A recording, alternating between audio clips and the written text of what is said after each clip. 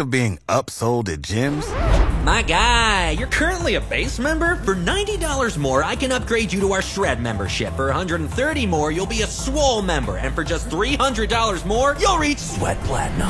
At Planet Fitness, you'll get energy without the upsell. Never pushy, always free fitness training and equipment for every workout. It's fitness that fits your budget.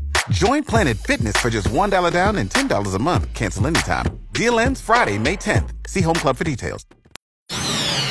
ArtLink. KFOR helps you picture the arts in Lincoln. Tomorrow night, Lincoln Symphony Orchestra will open its 2019-20 season in a concert pairing two of classical music's greatest composers, Johannes Brahms and Antonin Dvorak. I find the music of Brahms and Dvorak very closely related in many ways. The symphony's artistic director, Ed Polachek, says the pairing is not random. The Dvorak followed technically in Brahms' footsteps. Dvorak took those styles, those tools, those building blocks that Brahms had constructed and took them into a different level or capitalized on them in a certain sense. In fact, toward the end of his life, Brahms said that he was handing his mantle over to Antonin Dvorak. A good word to describe the two composers' work, he says, is majestic. The majestic and the regal and beautiful quality is spectacular. The performance will also feature two guest artists well known in the classical music world. There's a living legend in the violin,